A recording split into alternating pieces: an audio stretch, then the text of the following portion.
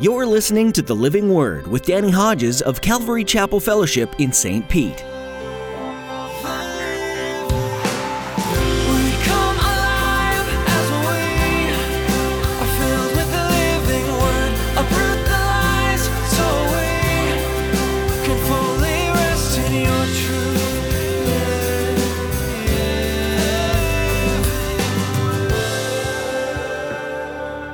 May the Lord's will be done.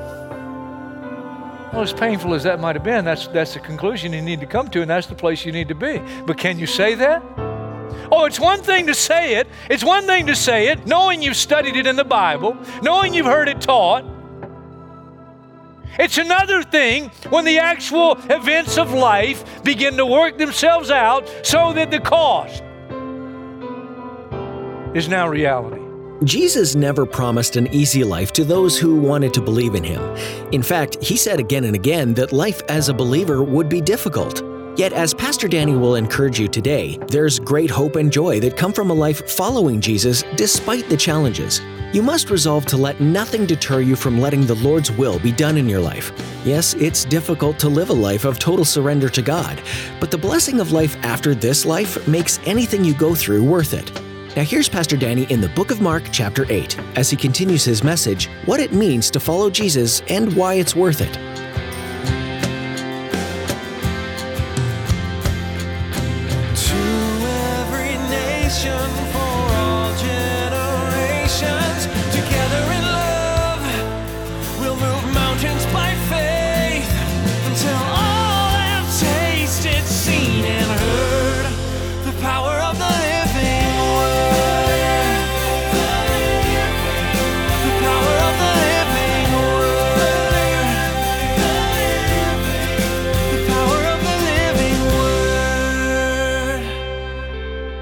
It's not the kind of God that he says, well, let's get them in first and then we'll tell them what it really means.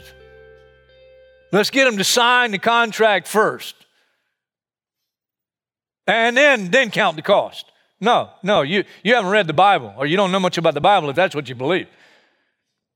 I mean, you go to places like Luke chapter 9 and verse 57, and you understand, as they were walking along the road, a man said to Jesus, I'll follow you wherever you go. And Jesus said, foxes have holes and birds of the air have nests, but the Son of Man has no place to lay his head. Have you really thought about what you're saying?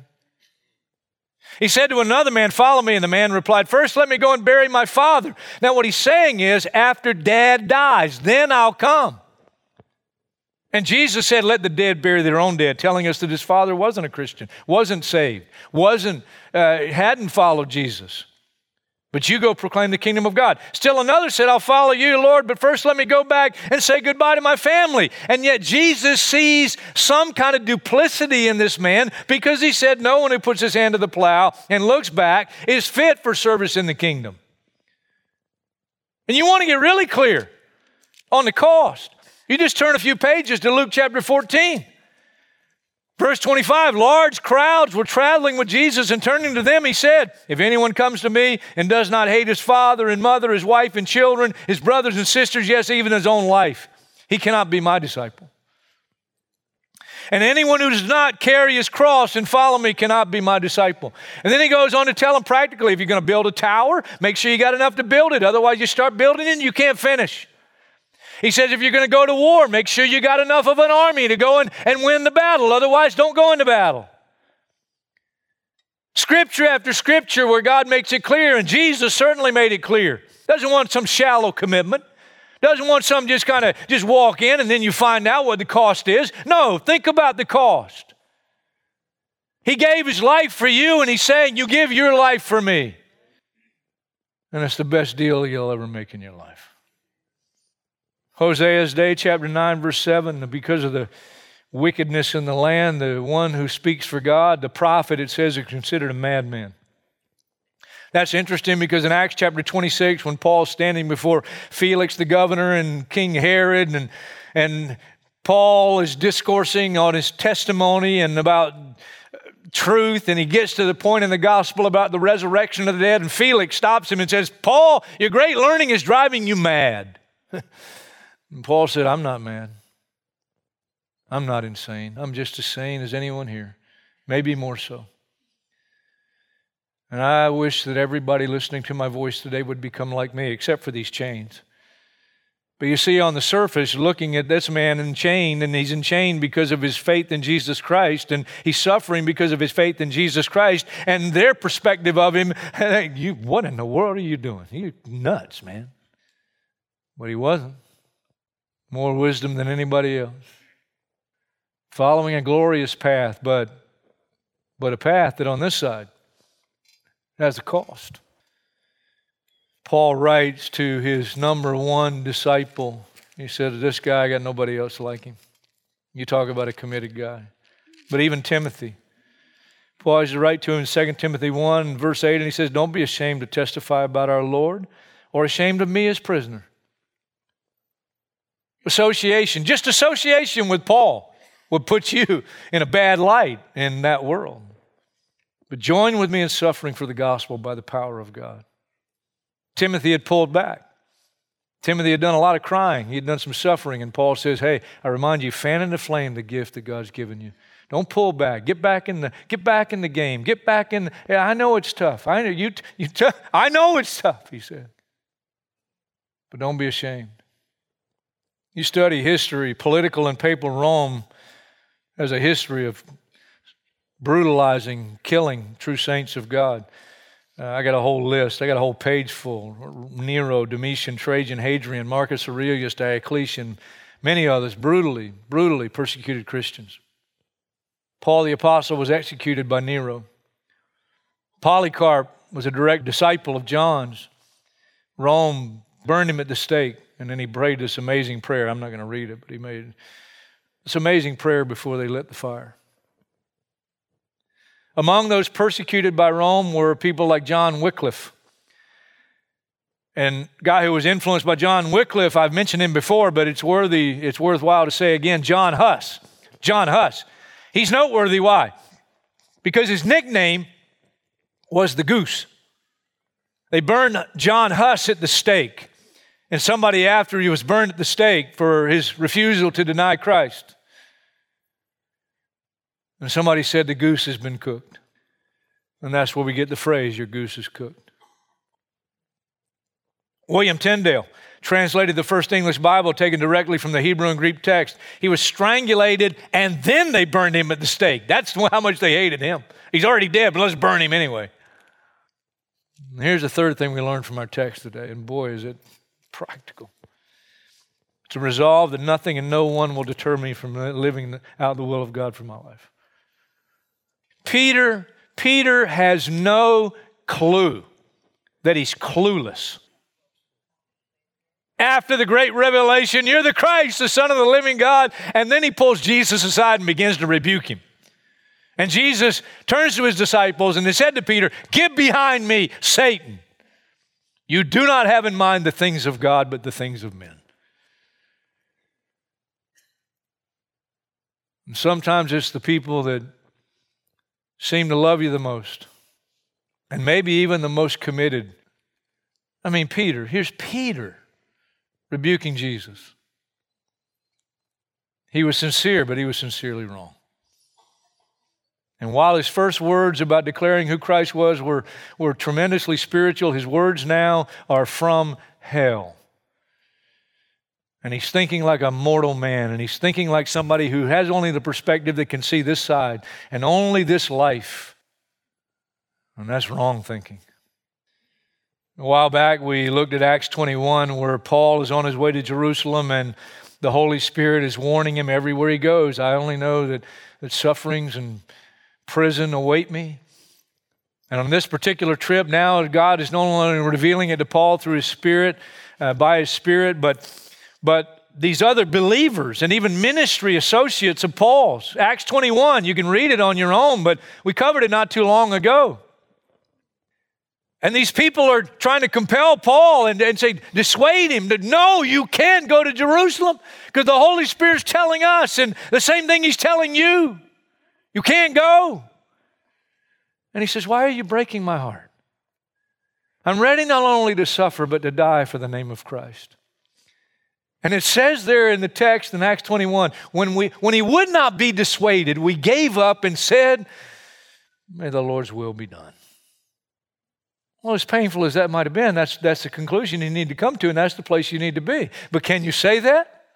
Oh, it's one thing to say it. It's one thing to say it, knowing you've studied it in the Bible, knowing you've heard it taught. It's another thing when the actual events of life begin to work themselves out so that the cost is now reality. You have prayed for your children. As I've prayed for mine, I hope you have. I prayed since they were conceived. Oh God, get a hold of their heart when they're young. Oh God, save their soul. And I pray regularly, oh God, may your will be done in their lives. And you pray that prayer, and sometimes for some of us, depending on the path God has for our children, when they come and they say, Dad, God's called me to, and you go, what? You better go back and get a second opinion. And I'm going to give you one right now. I'm not sure that's the Lord. And sometimes the people who love you the most, the one who gave you birth, who carried you, who was conceived in your womb, Mom. And you want the will of God for their life until the will of God means that God calls them somewhere where the grandkids are so far away geographically that it's not practical to see them more than maybe once every year or two, if that.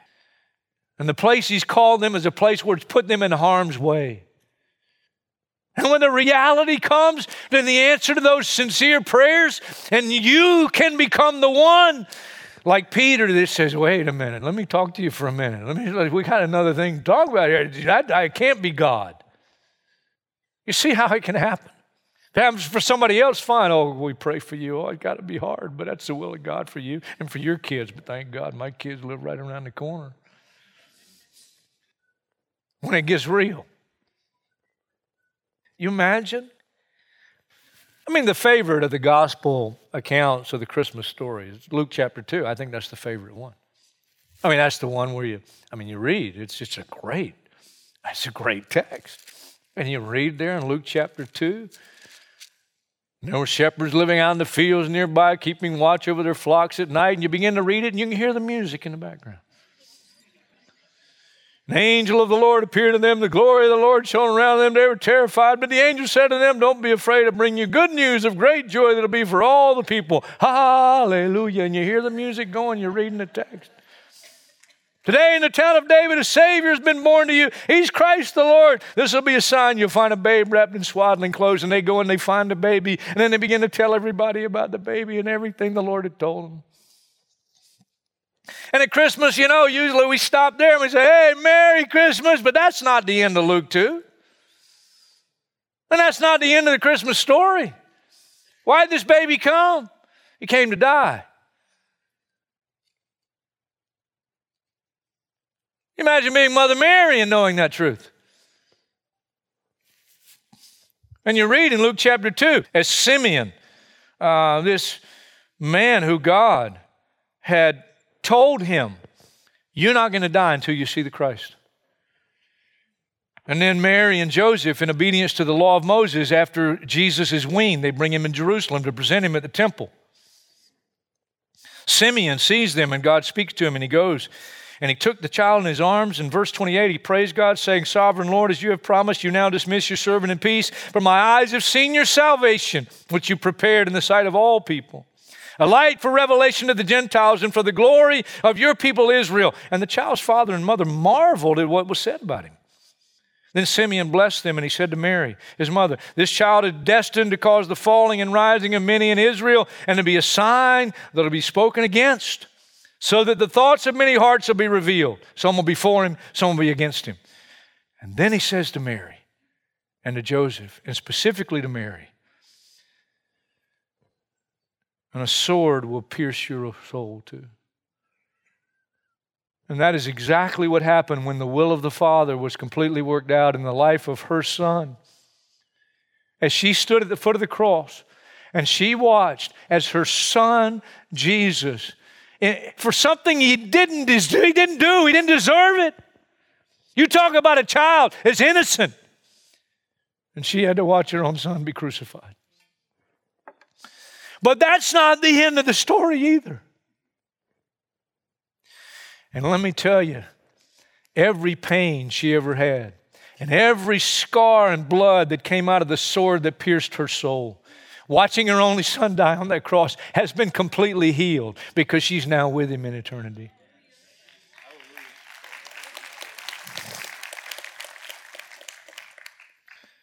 And everything she suffered in seeing the will of God worked out for her son and through her son has been worth it all.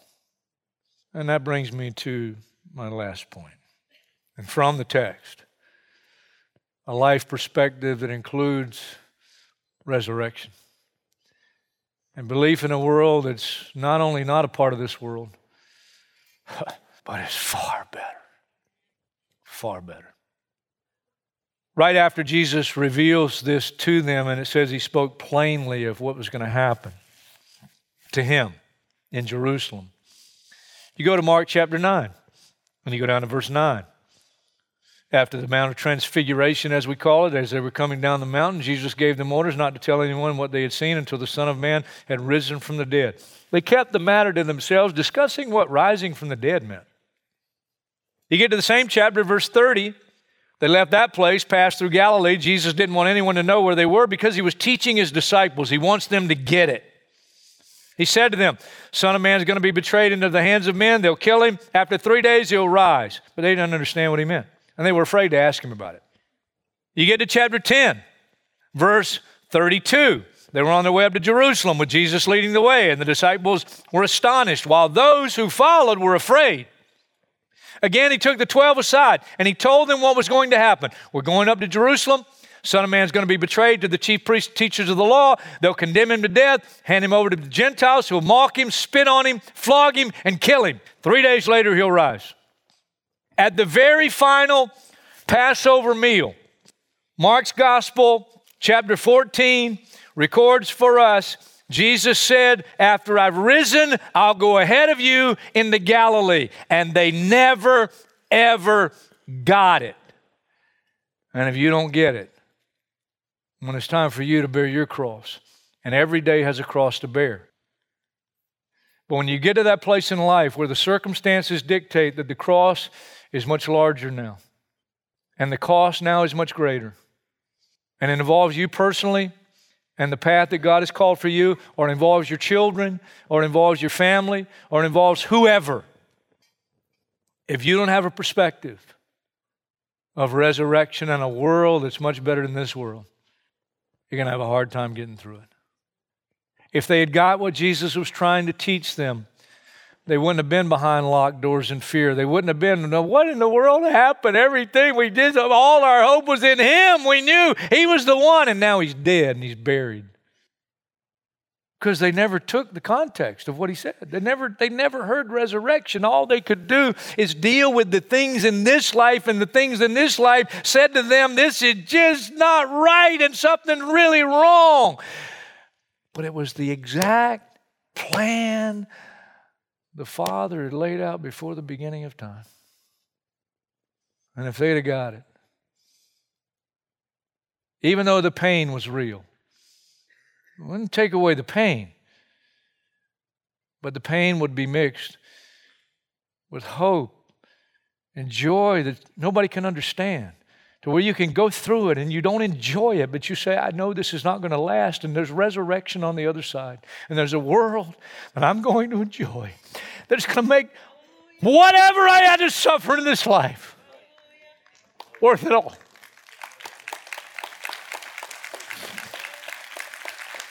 It's just so wonderful. And if you take the last statement wrong, then you just take it wrong. Beam me up.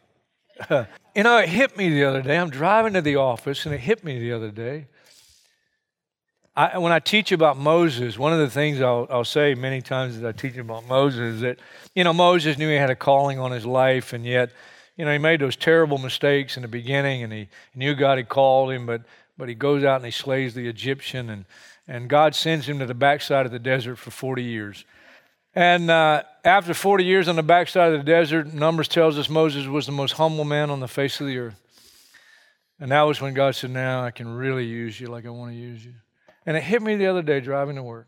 Because I usually teach about Moses, and I say, these days we're not going to live long enough to get that kind of humility, we'll be dead. Because Moses was 40 when he went to the backside of the desert. He was 80 on graduation day, and he spent 40 years in ministry. He died at 120. But it hit me the other day driving to work. You say, you keep saying this. Would you tell us what hit you? That I'm 40 years old in the Lord, and I feel like I'm just getting to that point where God can really use me. And because of that place I'm at, I can stand here before you. I've said it before, but I've never been able to say it with this kind of deep conviction. I mean, it's deep. Other than my wife, and I love her so much, and it's been the best year of our marriage.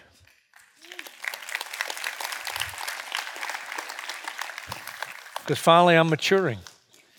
Now, when I say I'm maturing, I didn't say I was perfect. If you're looking for perfection, that's called heaven. But maturity, man, I can sit before you. I can sit before you, other than my wife, and enjoying my wife for however many more years we have, and enjoying my kids. And I think the relationship with my kids is better than it's ever been. I think. You can ask them. And if it's bad, don't tell me the answer. Just let them fake it, And I'm looking forward to whatever else the Lord might use me for to further His kingdom in this life. But other than those things, I don't want to stay here. When I read Philippians 1, I read it more personally than I've ever read it before. I read in verse 20 in Philippians 1 where Paul says, I know that God will give me sufficient courage so that now as always Christ will be exalted when my body, whether by life or by death. I can say with the deepest conviction, not only do I feel closer to the Lord than I've ever been in my life, but I can say with the deepest conviction, other than enjoying family and ministry, et cetera, I don't want to be here. Paul said, I know it's needful for me to remain, and I know I will remain. But he says, I have a desire to depart and to be with Christ, which is better by far. Unless you come to the place you have that kind of perspective, you're not ready for the cross that you have to bear. But once you come to that place, nothing can rock your world.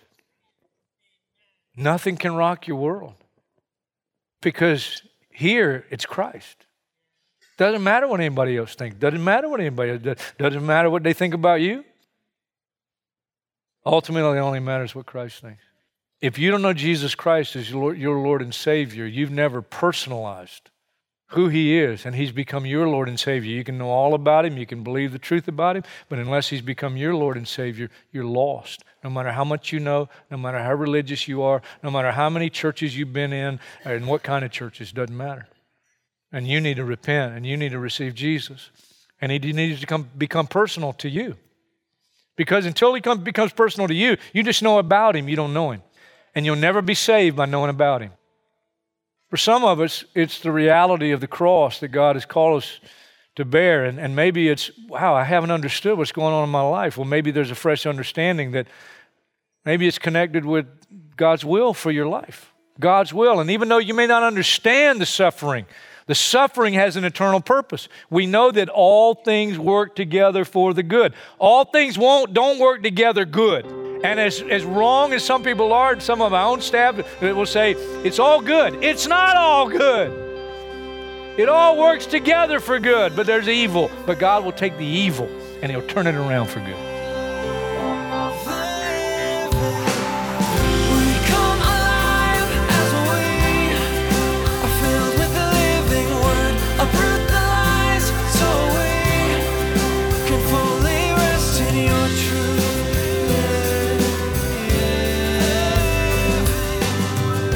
Thanks for joining Pastor Danny today as he walks us through the book of Mark. This New Testament gospel book conveys a fast-paced progression of events that occurred during Jesus' ministry. It's almost as if the writer intended to communicate that Jesus was continually forward-thinking toward the cross and His mission and purpose here on earth. In Mark 10:45, it says, "Even the Son of Man did not come to be served, but to serve, and to give His life a ransom for many." This is the ultimate summary of the book of Mark. Jesus came humbly as a servant to reach the lost. Are you feeling lost today? Or have you been found and are following Jesus fully now? No matter what your answer is, we'd love to hear from you. Our email address is info@ccfstpete.church. Let us know how you heard about the Living Word and how we can be praying for you. That address again is info@ccfstpete.church. If you're in the St. Petersburg area, come join us and hear from Pastor Danny at Calvary Chapel Fellowship. We're holding services each Saturday at 6 p.m. and Sunday mornings at 9 and 11 a.m. You'll find all the information you need on our website, ccfstpete.church. Thanks for tuning in, and we hope that you'll join us again for our next edition, right here on The Living Word.